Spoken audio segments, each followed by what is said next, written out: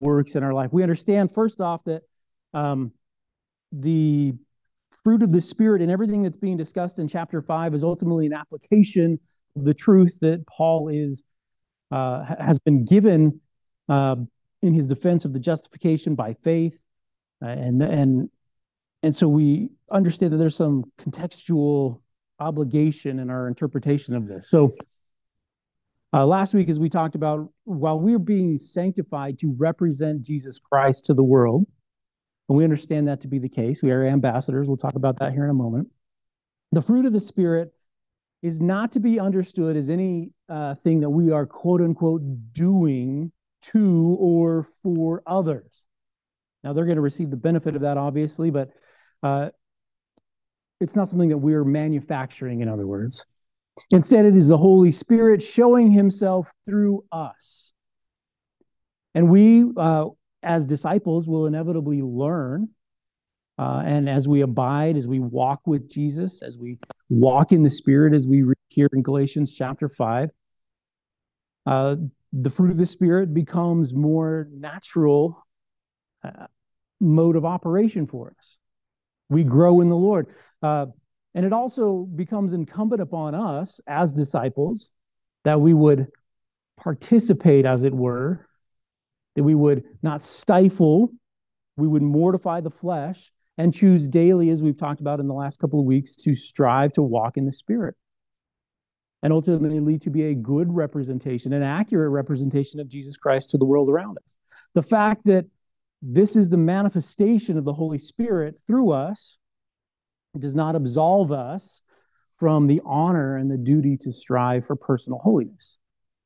And so there's a balance there. And we've spent a couple of weeks talking about that balance because we needed to have some understanding there. Now, by way of very quick review, we have this mortification, right? In Romans chapter 7, Paul talks about his struggle with the flesh, his personal struggle.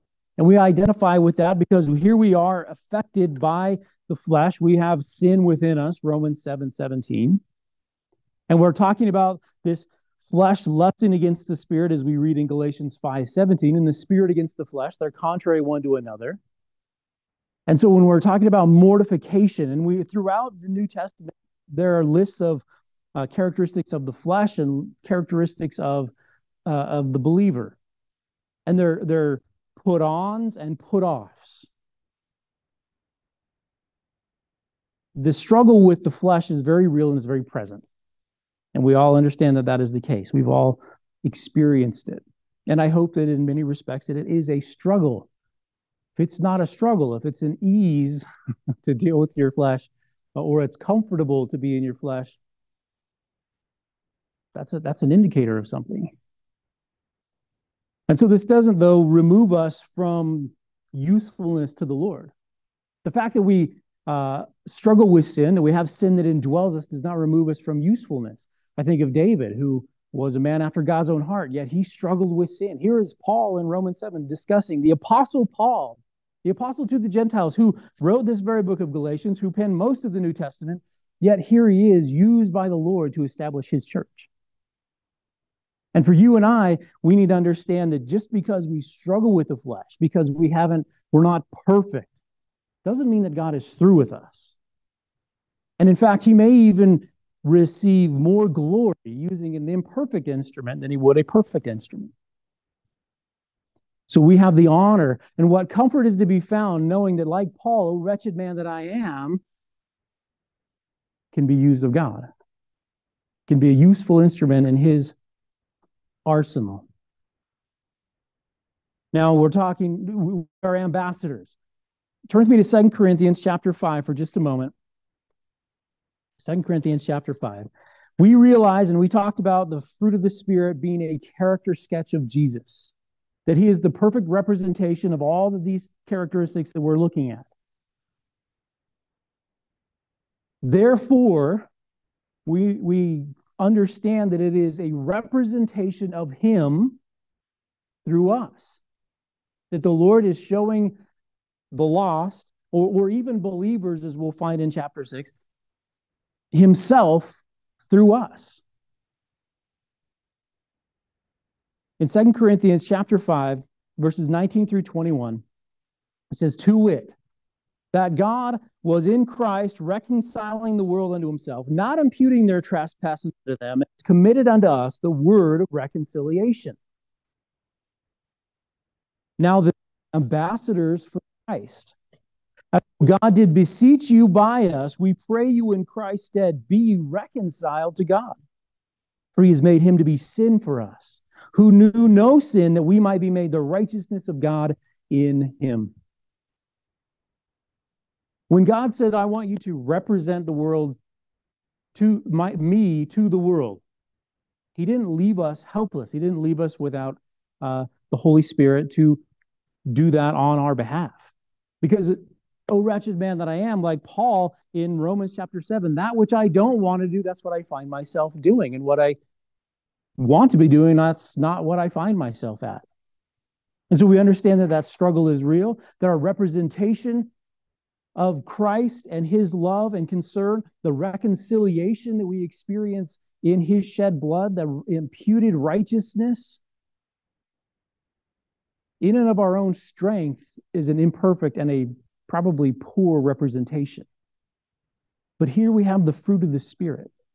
As we abide with Christ, as we walk in the Spirit, as we endeavor to daily pick up our cross and follow him, that he will manifest through us a more clear and a better representation than we could generate ourselves.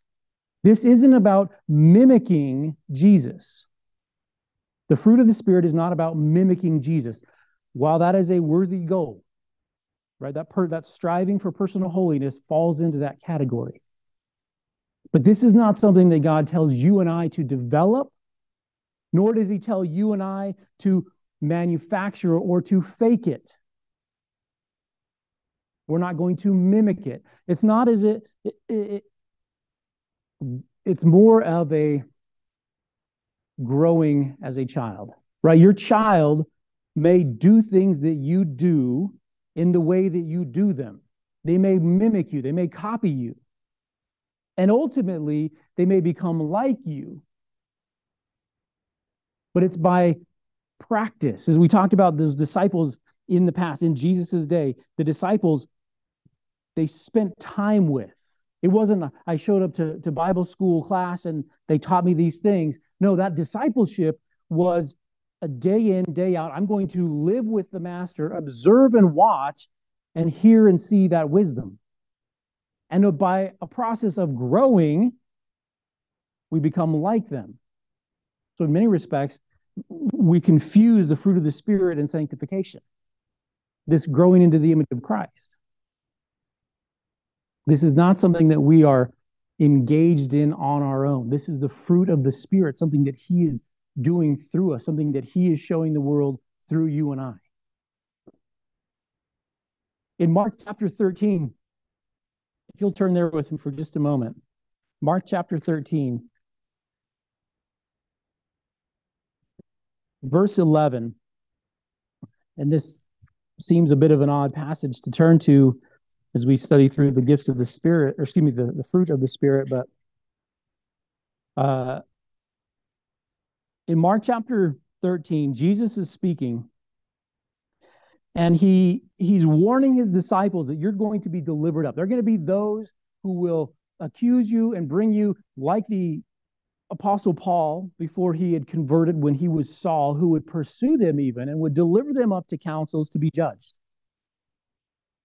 And in the middle of that passage, whereas he concludes that passage, that thought to his in the middle of it, rather, sorry, in verse 11, he says, but when they shall lead you and deliver you up, take no thought beforehand what you shall speak. Neither do you premeditate, but whatsoever shall be given you in that hour, that speak ye, for it is not ye that speak, but the Holy Ghost. Now, I am a firm advocate, and you've heard me many times, and I'm not changing my position, that we should be able to contend for the faith. We should be able to stand for it, to defend it, to represent it, and to articulate it well from a biblical perspective. We should have a firm grasp there. But what Jesus is telling you and I is that when we are delivered up, when we stand in those positions, that the Holy Spirit is going to interact through us with the audience.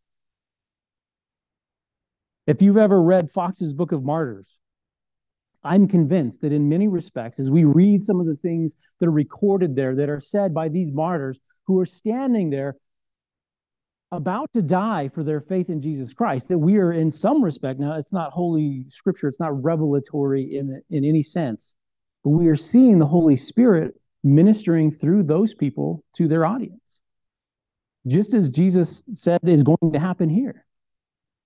And in the same sense, when you and I have interactions, whether we're standing in front of councils facing imminent death, or we're standing in the grocery line talking with somebody who doesn't know Christ, or we're encouraging a brother or sister in the Lord, that the same representation of the Holy Spirit through us, as we have decided daily to pick up our cross, to walk in the Spirit, to let my life be His in every way, shape, and form, that the Holy Spirit is engaged in that in ways that we may not have ever seen or understood.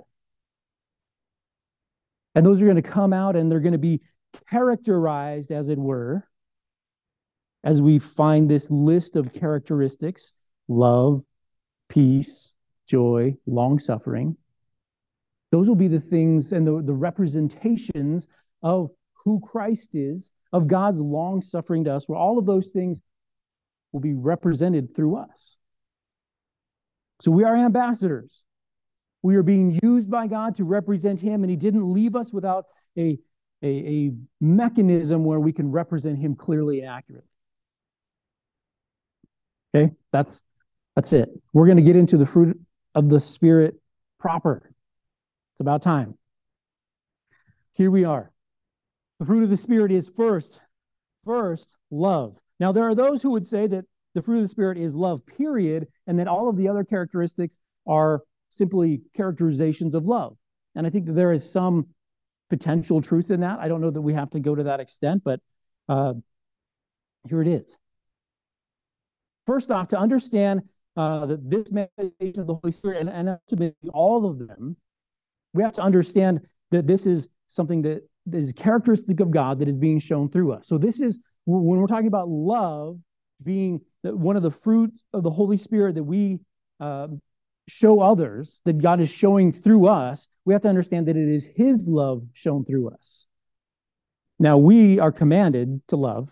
I mean, we're not absolved from any obligation, but we have to look, if we want to understand it properly, what does it look like?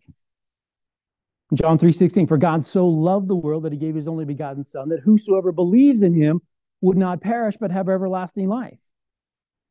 God was willing to do everything, lay up and sacrifice even the most precious things. And I think that obviously Jesus is God. We realize that from John chapter 1 and everywhere else in Scripture where Jesus claimed to be God. But it's put in that familiar relationship in some respects so that we might understand it.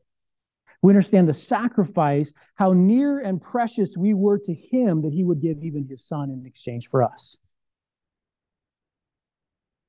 In Romans chapter 5, verse 8, it tells us that God showed us, He commended His love towards us, and that while we were yet sinners, Christ died for us. And that's an important thing for us to understand because it was unconditional. There was no condition that you do this and then you become loved, or I will show you love when this happens. He did it while we were yet sinners, while we were still at odds with Him, as we're going to find. So the love that God is showing through us is unconditional. It is sacrificial to the extent that He would give up even the most precious things that He might redeem His children.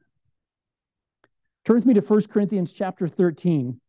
In 1 Corinthians chapter 13, we know that we have this description of love. Now in the King James it says charity. Other translations it says love, but it's the same word. 1 Corinthians 13, verses 4 through 8. As we look at these characteristics, and this is where people will go, and this is where they stand and say, well, love is characterized by all these other things. all the other fruit of the Spirit that we have listed for us in Galatians, we find many of them exemplified here. They are characteristics of love. So there is some truth in that statement. 1 Corinthians 13, let's begin in verse 4.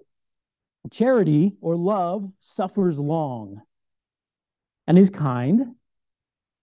Charity envies not. Charity vaunts not itself up. It's not puffed up, does not behave itself unseemly, seeks not her own, and is not easily provoked, thinketh no evil, rejoices not in iniquity, but rejoices in the truth, bears all things, believes all things, hopes all things, endures all things. And last, he says it never fails. Now, you and I, as we endeavor to love those that are around us, we have to understand that sometimes we fail them. We're not perfect. We don't intend to. It isn't our purpose. We don't go about and say, today, in my love for you, I'm going to fail, and I choose at this moment that that's the way this day is going to go. But we do. And I bring that up because what we have to understand is what is being described here is not our love for others, but the love that God has towards us. And as he manifests, as he shows himself to the world around us through us, this is the kind of love that he is showing. Now, it's also the goal for you and I. When he commands us to love one another, this is the goal of how we should love one another. That it suffers long. We're going to talk about long suffering this morning. That it endures all things, that it believes all things. Now, that doesn't mean that love believes everything that it hears. Right? Because if that's what you believe, listen, I got something to sell you. Some bridge. Okay. But this is a description of that love. This is how God loved us. And if we take the time to study throughout Scripture, we see all of these characteristics. God doesn't point at himself and he is to be honored. He is to be glorified. But he doesn't stand there and pound his chest and say, thou shalt love me. He's not imposing himself. In 1 John chapter 4, and really the bulk of 1 John chapter 4, that chapter is a survey of the love of God towards us. But it continues on to describe using the model that God has. This is how God has loved us. This is how we ought to love one another. So when we talk about the love that God has for us, it is also the goal and the command that we have and how we should show love to others. It is a lot harder to show love to others the way that God showed love to us than to show love to others in some way that we think we should show love. Because our love has limits, it has bounds, it has conditions. It has a line in the sand where on the other side of that, it's really going to be a struggle. Whereas God, even in the very beginning, knowing that Adam and Eve, that man would reject him and choose to sin against him and leave fellowship with him, would still create them. And even before, as we read in the New Testament, even before time began, have a plan in place that was going to require everything of him so that he might redeem them and be in fellowship with them once again. Now, there's no need that God was trying to satisfy in and of himself. He is completely sufficient. But the only motivation that I can conceive of that would fit within the context of all of that is that he would love us enough. That he would love you and me, Adam and Eve, Cain and Abel, David and Saul, enough that he would still go through the effort, if I can say effort, if speaking something into existence is effort for an omnipotent God, I don't know, but that he would do all of that anyway. And that in the fullness of times, he would send forth his son made after the image of man so that he might redeem us. 1 John chapter 4, verse 10. Herein is love. Not that we loved God, but that he loved us and sent his son to be the propitiation for our sins. Beloved, verse 11, if God so loved us, we ought also to love one another. We're not seeking God. We're not in pursuit of him. We're not in the act of showing him love apart from Christ. We love him because he loved us. It is a reciprocation of what we have received freely from him. Now, as love is produced in us, we love God and we love man. As the Holy Spirit bears this fruit in our life, as we grow in our understanding of it by observation, by practice, right? By reason of use, we have our senses discerned. Now, I realize that's an application to the Word of God, but there's still a principle there. Here it is, it becomes more natural for us. We become more like Christ. We do love better than we did before. In 1 John chapter 4, verse 11, we read it, beloved, if God so loved us, so we ought also to love one another. In 1 John 5, verse 3, for this is the love of God, that we keep his commandments, and his commandments are not grievous. If we want to reciprocate the love that God has shown us, if we want to show God love, he said, obey me. For many people, that's a very hard pill to swallow. I have my own ideas. I have a set way that I want to interact with people. I have a set way that I want to do things. I have a set way that I want to commune with God. And as we've gone through and as we studied several things over the last year in regard to idolatry and all of these kinds of things, I'm hopeful that those things are coming to your mind, because if that's what you feel that you can get away with, then you have a different God. You need to shore those things up. God said that we would obey him, that if we want to show him love, we'll obey him. You remember Saul when he's told to kill all the animals, kill all the people? What did God tell him? When Samuel the prophet shows up, what's this bleeding? Saul, why am I hearing sheep? You're supposed to kill them all. And he says, well, we were going to offer him. We were going to show love to God by the way that we were going to offer him these things.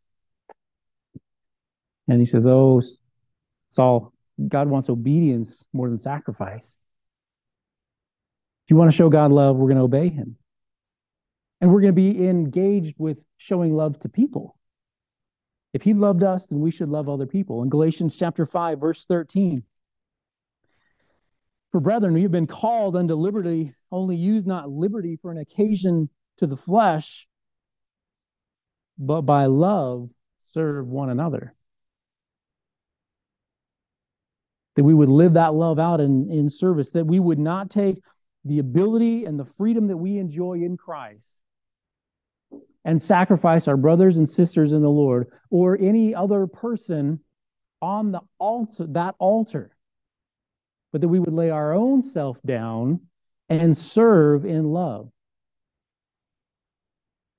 In John chapter 15, as Jesus is speaking about the parable of the vine and the branches, and we made this parallel last week, maybe the week before, about walking in the Spirit and that being, in many respects, the same as abiding in Christ.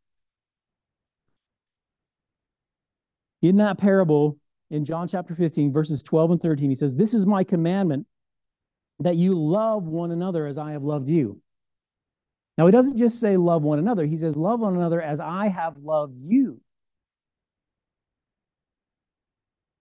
We're going to love people as God has commanded us to, as he has demonstrated us to, that we would serve, that our life would be at service to others, that it would be laid down, that we would sacrifice, that we would suffer long, that we would not seek our own, that we wouldn't be puffed up. It's not about looking at me.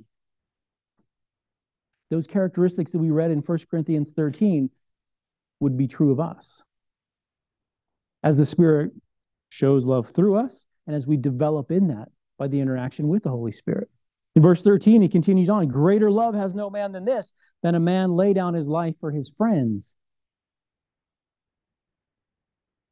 Listen, we tease at our house. I mean, it's only slightly teasing because it's pretty much true, right? You're all, and it's on my doormat. You're welcome. but leave by 9. Right? I'm going to bed where, and I know we tease about it all too often, right? People after Bible studies, sometimes we stay later, and there's nothing wrong with that. I'm using it's become a running joke, and that's fine. I'm fine to be the butt of the joke. What I'm getting at, though, is that it doesn't matter if I want to go to bed at 9. Doesn't matter if I'm tired. Doesn't matter what has gone on. When there's people at our house, right? Those are the focus. Those people. And I'm going to serve.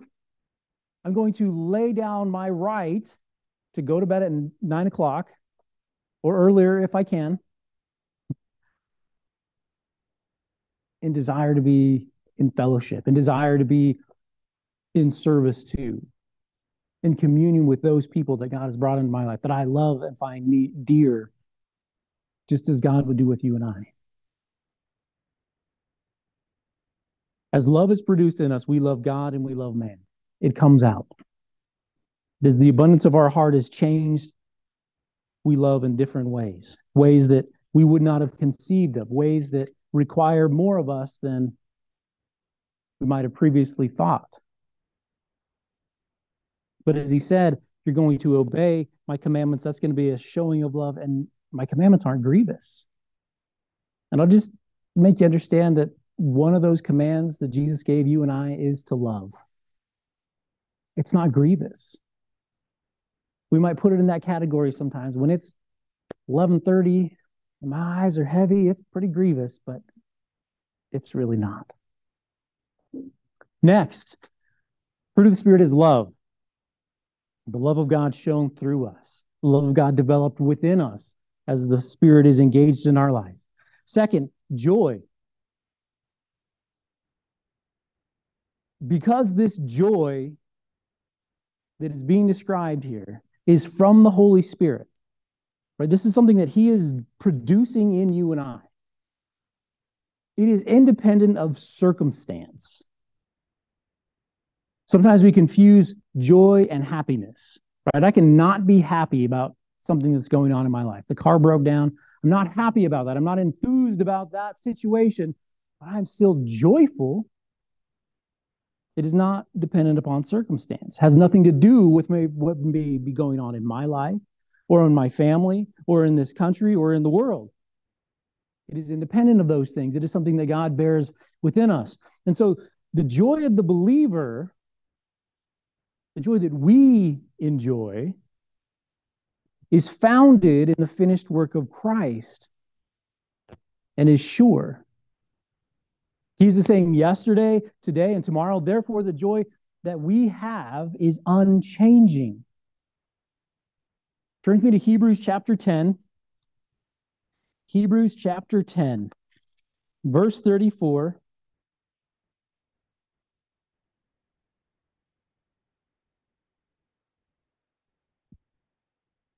For you had compassion of me in my bonds, and took joyfully the spoiling of your goods, knowing in yourselves that you have in heaven a better and enduring substance. Right here is these Hebrews, and they took compassion upon the author of the book of Hebrews, quite possibly Paul, and they ministered to him. They were distressed about his circumstance. Here is the apostle that God has called to the Gentiles, who we have received benefit from, instruction and encouragement in the Lord. And here he is in prison, in bonds. And what does he tell them? He commends them. He says, you took joyfully the spoiling of your goods. That no matter what the circumstance was that dictated that you would provide for his needs, that it was good, that it was something to be rejoiced in, that it was understood that this is good. Were they happy about it? Were they convinced that this is exactly what we would have chosen? I'm convinced that's probably not the case. In James chapter 1, verses 2 and 3, my brethren, count it all joy when you fall into diverse temptations, knowing this, that the trying of your faith works patience. We fall into all kinds of circumstances. And that word temptations, it means testing or trials. Now, as we study through the book of James, we talked about trials and testings can come in more than one way. We typically interpret them as those hard things that may come in life. But it doesn't necessarily mean that the hard thing is the testing and the good thing, the easy thing that we would perceive that way is not. There's testing on both sides of those. But he says, hey, count it all joy when you fall in these diverse temptations. When Paul is in prison, bound and unable to go and minister to you directly, yet here he is on an all expense paid trip directly to Rome with all the time in the world to pen these things as God inspired him by the Holy Spirit so that we might have the Word of God in its completeness. What we may have perceived as wrong or bad or a terrible circumstance, God was working for his purpose and his will. And the same is true in your life as it is in Paul's life. That God is working those things for our best and for our growth. The joy that we have is unconditional in regard to the circumstances, what is surrounding us. It doesn't have anything to do with those things. It is founded in the finished work of Christ, and so therefore it's unchanging. We are, oh boy, I got to catch you up here. We are partners in joy with God. And I say that because we can express joy on our own. We experience the joy that is associated with our salvation. We experience the joy, and even some of the praises that we shared this morning are responses and rejoicing in the faithfulness of God. This is something that we should be practiced in. The book of Psalms is full of rejoicing. The book of Psalms is also full of hard things. Yet here is the faithfulness of God. Despite the circumstances, we're going to rejoice. Let's look at a few examples in Psalm chapter 5. You could just about randomly open to any psalm and make this point. So, there's no special order or sequence or preeminence in these particular verses. They're everywhere. The book of Psalms is full of it. Psalm chapter 5, verses 11 through 12. It says, but let all those that put their trust in thee rejoice. Let them ever shout for joy because thou defendest them. Let them also thy name be joyful in thee, for thou wilt bless them. With favor wilt thou compass him as with a shield. What are we rejoicing in? We're rejoicing in the faithfulness of God. We're rejoicing in his defense. We're rejoicing in the love that has been shown to each one of us. Those things completely and wholly in Christ, not in the things that we've done. It would be a joyless experience to earn my salvation. In Psalm 33,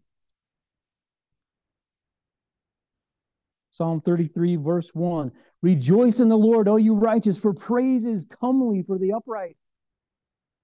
It is a good adornment. It is a characteristic that we should hold. Now, I'll tell you, I'm probably guilty of not crediting, not rejoicing in the Lord as often as I should. That I may be quick to overlook, that I may be quick to not articulate correctly what God has done. I'm as guilty as anybody. And I think that it becomes normal. It becomes normal. God is so faithful that it becomes normal. And we take it for granted that God, in fact, was faithful. That we got up this morning. That we slept last night, or that we didn't sleep last night. Whatever the case may be, that here was God engaged in our life with us, doing something. Rejoice in the Lord, you who are righteous. Praise is comely. It should be the adornment of the upright. 51. Psalm 51. I choose on purpose because what has happened here is this is David writing this psalm after Nathan the prophet confronts him about his sin with Bathsheba. So here he is in the midst of his sinfulness. Here he is in the middle of conviction. Here he is in all of those things surrounding that circumstance. And in verse 8, I will reprove, that's chapter 50. Make me to hear joy and gladness, that the bones which thou hast broken may rejoice.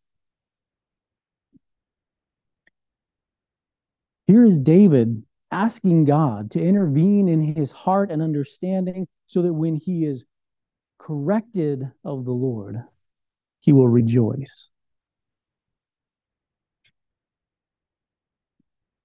It reminds me of Hebrews chapter 12. That God, who loves us too much to leave us where we're at, would correct us, would chasten us as his sons.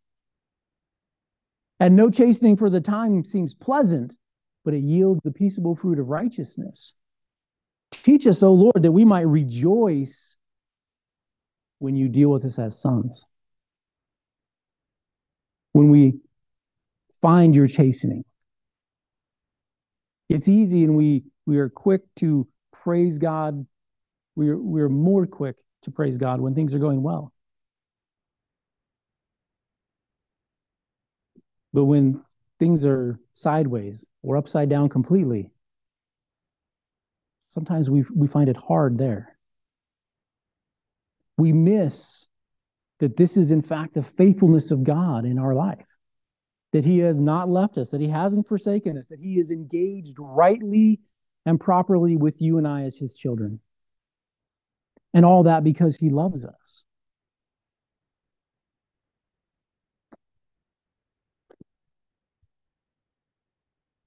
We have love, we have joy, we have peace. Now, peace means, the word literally means exemption. This is a good definition. Exemption from the havoc and the rage of war. I don't remember if that was in Thayer's Greek lexicon or if that was in Strong's, but one of the two had that. It's exemption from the havoc and the rage of war. It means harmony or concord, right? That concord means agreement. Between individuals, it also means security and safety. Now, I'm convinced that all three of those are conceived in the peace of the Holy Spirit. Now, you and I, we are born enemies of God. And when we are born enemies of something, that means that we're at war with something. We are not exempt from the rage and the havoc of war. In Colossians chapter 1, Colossians 1:21, it says, and you that were sometimes alienated and enemies. So that's where that's who we were in your mind by wicked works, yet now has he reconciled. Has he brought into harmony? Has he brought into concord, agreement? We were separated. We were born enemies. Yet Christ has brought us to and brought that harmony within us. Harmony is pleasant, and disharmony, disharmony is not a word. The opposite of harmony, discord is the word, is not pleasant. Now, when we worship here, you probably hear a lot of discord because I'm not a singer. I'm a terrible guitar player. We do the things that we do because it honors the Lord. But it may not always be a pleasant experience for you hearers. But the harmony is nice. We enjoy the harmony. We used to, years and years ago, we rented the building over there on K Street that used to be where the barber shoppers met. And they would get together and sing, and they'd have their harmonies. And I remember, because we'd go to some of their concerts and their events when they still did those. And it was nice. You can, when there's a harmony that's there, it resonates with you. It's enjoyable. In Romans chapter 5, verse 10, Romans chapter 5, verse 10, for if when we were enemies, we were reconciled to God by the death of his son, so much more, being reconciled, we shall be saved by his life. So here we are reconciled by Christ. But he doesn't just stop there. We who are reconciled to God by the death of his son, much more, being reconciled, we shall be saved by his life. There is a surety in that peace that we experience. Now, apart from Christ, because we are enemies, we are justly condemned. Listen, I've read the entire Bible. You can start at the end if you want. The enemies of God lose. Those who are at war with him do not win. But we who are with him, who are in his family, who are on his side, we reap the blessings of that. We reap the eternal life. We reap the surety of our salvation. We are brought into harmony. And we're brought into harmony by the shed blood of Jesus Christ. In Isaiah chapter 53, if you'll turn there with me, there should be a comma there. There aren't 510 verses in Isaiah 53, but Isaiah 53, verse 5. This is the method of reconciliation, the method of being brought into harmony with God. He was wounded for our transgressions. He was bruised for our iniquities. The chastisement of our peace, the punishment of our peace, was upon him, and with his stripes we are healed. We understand that Jesus Christ on the cross became sin so that we might become his righteousness, 2 Corinthians 5:21. He did everything necessary. He faced the wrath of God, the punishment that was rightly ours, so that we could be made at peace with our Creator. In verses 10 through 11 in Isaiah 53, yet it pleased the Lord to bruise him. He has put him to grief. When thou shalt make his soul an offering for sin, he shall see his seed, he shall prolong his days, and the pleasure of the Lord shall prosper in his hand. He shall see the travail of his soul and shall be satisfied. By his knowledge shall my righteous servants justify many, for he shall bear their iniquity. We are brought into harmony. We escape the havoc and the rage of war through the sacrifice of Jesus Christ. We are reconciled. In addition to that reconciliation and being brought into peaceful relationship with our Creator, with God himself, we have the peace of the assurance that we can safely trust in him. Isaiah 26:3, he whose mind is stayed, you keep him in perfect peace. We better just turn there. It's really close, but it's not nothing like getting the whole thing right. Thou wilt keep him in perfect peace, whose mind is stayed on thee, because he trusteth in thee. The same abiding, walking, that staying of mind results in the fruit of peace. It's an absolute trust in the goodness, an absolute trust in the faithfulness, and an absolute trust in the sovereignty of God. In John chapter 14, Jesus is speaking to his disciples.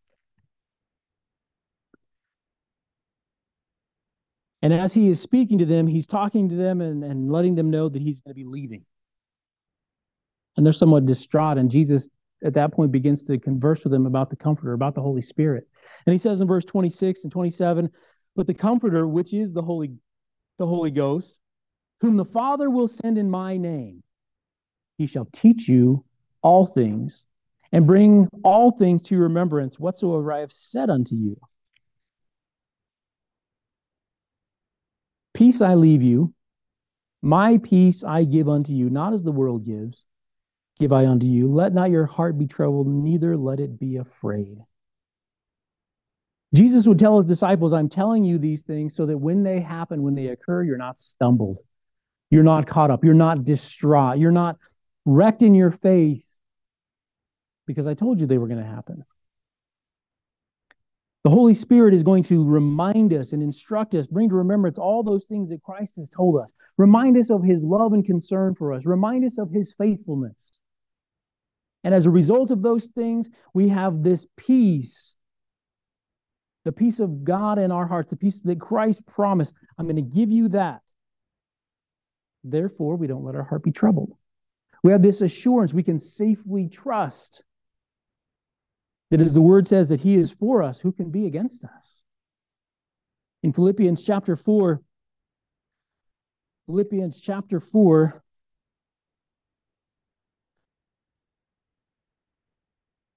verses 6 through 7. Be careful for nothing. Don't be anxious for anything, he says. But in everything by prayer and supplication, with thanksgiving, which that encapsulates rejoicing. No matter what the circumstance is, we're rejoicing. Let your requests be made known unto God. I was asked one time, why do we need to pray? Because God knows everything. He already knows your request. And that's absolutely true. And I'm convinced that the reason that we need to pray isn't any benefit for God, but it is for benefit for you and I. We are expressing, whether it's verbally or within our hearts and minds, a trust, a faith in what God is capable of, that he will and is for me and not against me. So we pray with thanksgiving, let your requests be made known unto God, and the peace of God, that peace that Jesus Christ had promised, which passes all understanding. It doesn't make sense. It shouldn't be a peaceful existence in whatever may be happening, but yet here it is. There might be strife, there might be angst, there might be all kinds of things happening and surrounding us, yet here we are trusting in God, knowing that he is in fact sovereign, that he is faithful, that he is good, that he loves us.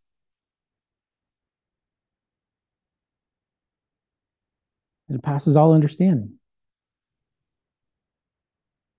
And that shall keep your hearts and minds through Christ Jesus. The peace that is sown within you and I, because we can safely trust in him, keeps our hearts and minds stayed, tied fast, like we were talking about earlier. Doesn't mean the same thing as running fast. It's right there. Not tossed about by every wind of doctrine, but here it is, rooted in the truth of who God is and what he's done. We can safely trust.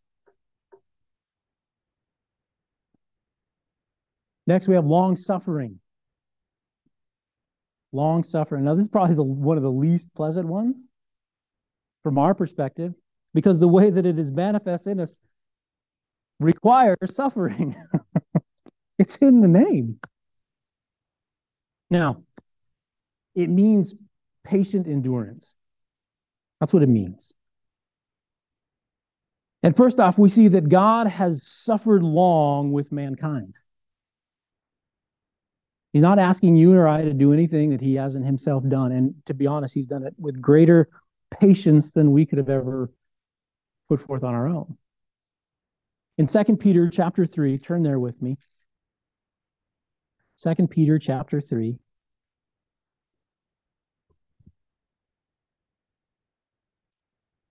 We're going to begin in verse 9. And ultimately, this is a description, this is a discussion about the end times. Why is the Lord not returned? He says in verse 9, the Lord is not slack. He's not negligent. He's going to keep his promises, not slack concerning his promise, as some men count slackness, but is long-suffering to usward, not willing that any should perish, but that all should come to repentance. So just know right there that here is God, and he's suffering long. He's long-suffering. He's patiently enduring mankind.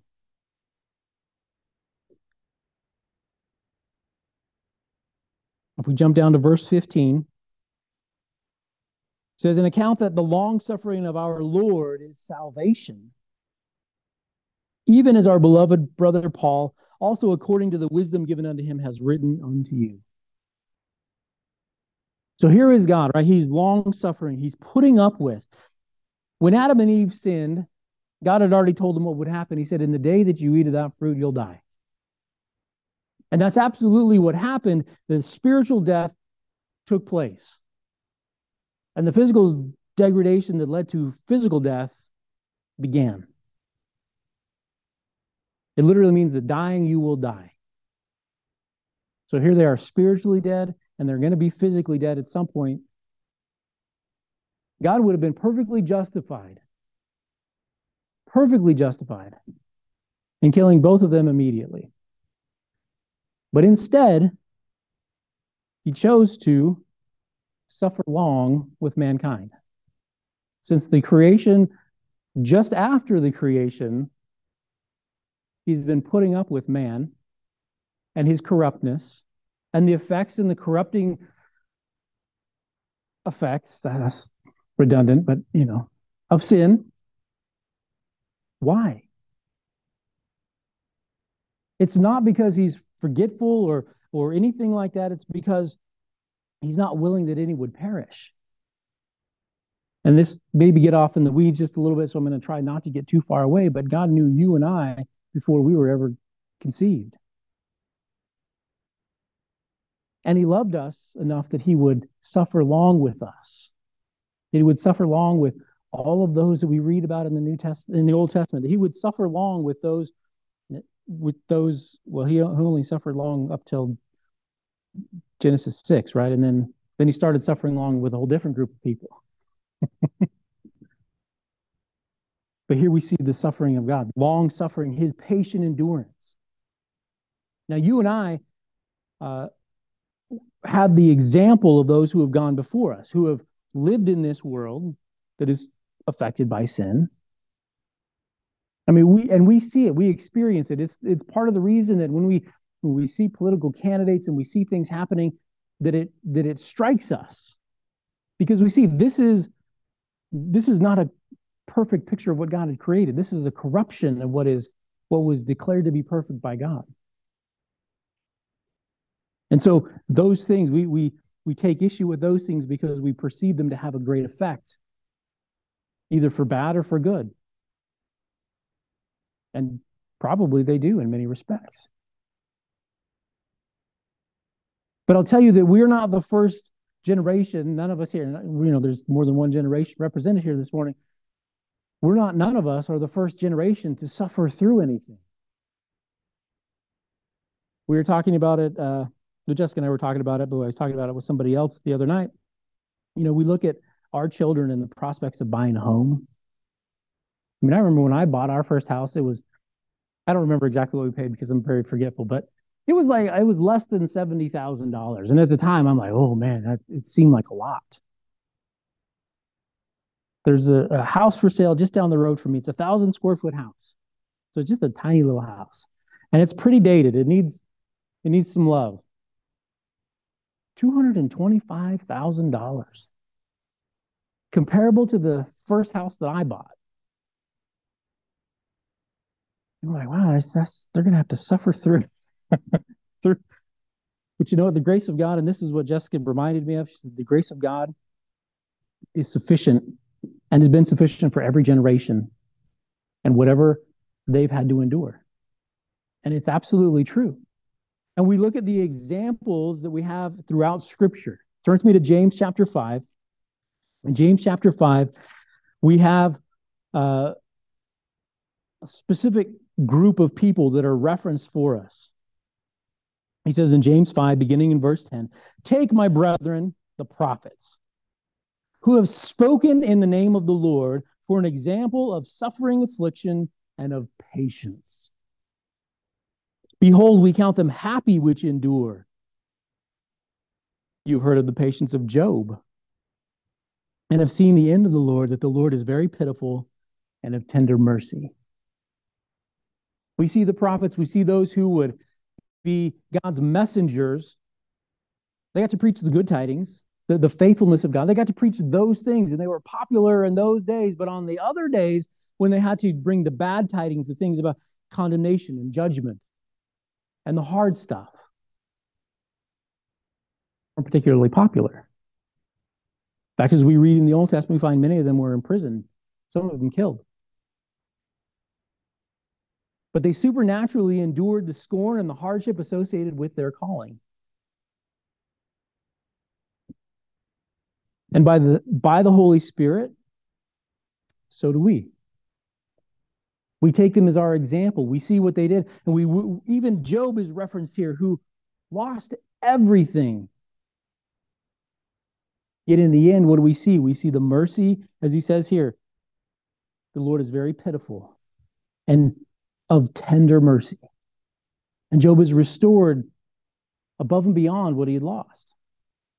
That God was in fact faithful through the midst of all of it. Now, I think for you and I, we endure, and we do so, we suffer long.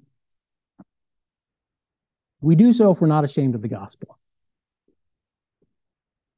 And I say that because if we're willing to not contend for the faith, if we're not willing to stand, then we're just flowing with everybody else. Here are the prophets, and they are the messengers of God, and they understand the calling that has been put upon them, and they realize that all I can say is what God commands me to say. Whether it's perceived as good or bad, favorable or unfavorable, that's what we're going to have to say. It's what we're going to preach. And for you and I as believers, in many respects, it's the same. We are those ambassadors. We are the messengers of God to the lost and dying world around us. That world that is at enmity, that are enemies of God. The same world who, when we bring light into the darkness, doesn't like it being shined in. They don't want their deeds to be revealed as evil. And so they recoil from the truth. The very truth that Christ said would set them free.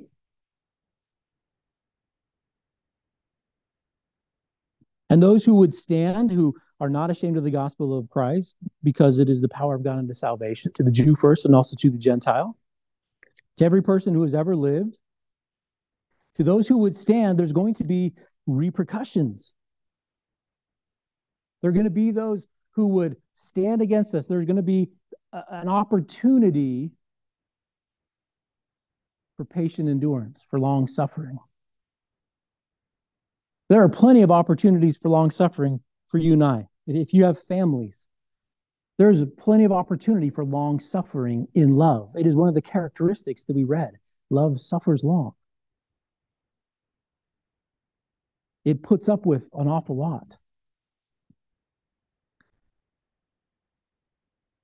But for you and I as ambassadors, as we look at what Paul is contending for here within the book of Galatians, that this is how we are saved. It isn't of any works, it's by the finished work of Jesus Christ, by that justification that we receive from him and him alone. We're going to have to contend for those things. And Paul did. He had no small disputation, and there was conflict as a result. There was an opportunity for long suffering. As believers, we also suffer long because of the effects of sin in the world. We're not just suffering long because we stand for the gospel. We're not just suffering long because there are people that we love and that are near and dear to us. We're not just suffering long needlessly. But sometimes we are long suffering simply because we live in a world that is corrupted by sin. We see and we understand the struggle of creation against its creator. We look forward to, we even long for the redemption of our bodies in that final deliverance, where our life that is hid with the heavenlies is united with our experience. In Romans chapter 8, if you'll turn there with me, Romans chapter 8, beginning in verse 18. And I want you to consider who's writing this. This is the Apostle Paul, who has been sought to have been killed, who has been shipwrecked, who has been stoned, who is imprisoned, who has suffered long for the name of Christ. And he says, I reckon that the sufferings of this present time, he must have been from not around here, because he reckons things. I reckon that the sufferings of this present time are not worthy to be compared with the glory which shall be revealed in us. Can I tell you that the present time was not right then and only then when Paul was there? That the present time is still the present time today. And that the sufferings that we may endure of this present time aren't even can't even come to the table to be compared with the glories that we expect and look forward to and hope for, just as Paul did. For the earnest expectation of the creature waits for the manifestation of the sons of God. For the creature was made subject to vanity, not willingly, but by reason of him who subjected the same in hope. Because the creature itself also shall be delivered from the bondage of corruption and the glorious liberty of the children of God. For we know that the whole creation groans and travails in pain together until now. Listen, it isn't just you and I, it's all of everything that God has made that is tired of the corruption that is endured. But God subjected it in hope.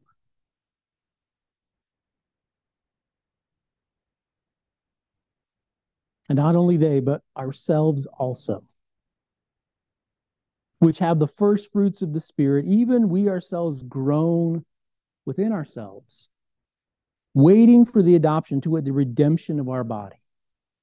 Now we know, as we've talked about, we've been adopted into the family of God, as we studied that through Galatians so far. But we're really looking forward to the redemption of our bodies, he says here. And that's what is sown in corruption being raised in incorruption. That this tent that we have to live in, endure with, and patch up, and sometimes it leaks, or whatever the problem may be. Here it is. It's only temporary. This is as bad as it gets for you and I in Christ.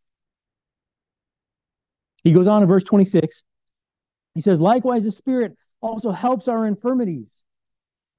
So while we're here, we have to understand that we have the Holy Spirit within us to bear us in our distress, and that he grants to you and I a supernatural endurance.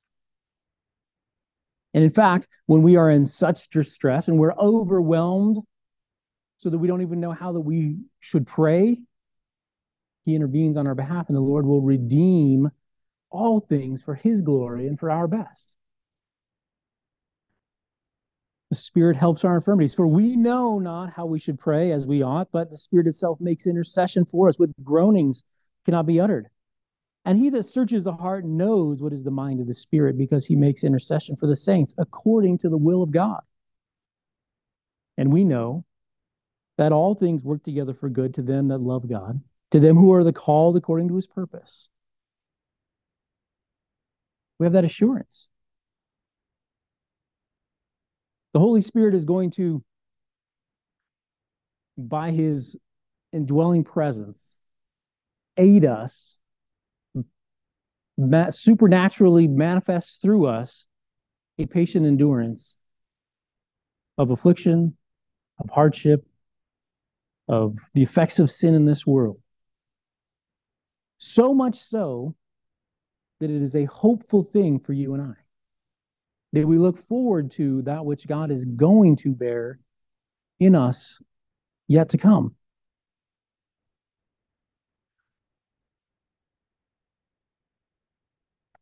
All right, we're going to finish up the rest of these next week. But let's pray before we worship this morning. Father, we praise you for the opportunity to be here again. Lord, I thank you for the encouragement from your word. That, Lord, here are things that we could never in and of ourselves do in any perfect way, that we couldn't represent you. But, Lord, you have given us your Spirit that we might represent you to the world around us. And, Lord, I pray that as we have that opportunity before us, that as we do represent you, that as we abide with you, as we walk in the Spirit, and as you bear fruit in our life, God, that it would become not only a clear representation to those that we would love to see come to faith, Lord, that it would be a clear representation to the body of Christ, but Lord, that it would be by your grace an instrument of instruction, part of our sanctification, that we might be more like you tomorrow than we are today. We praise you, Lord, and we thank you for the opportunity to be in your word and to receive from it. Lord, as we sing praise to you this morning, I pray that it would be pleasing to you. We ask this now in Jesus' name. Amen.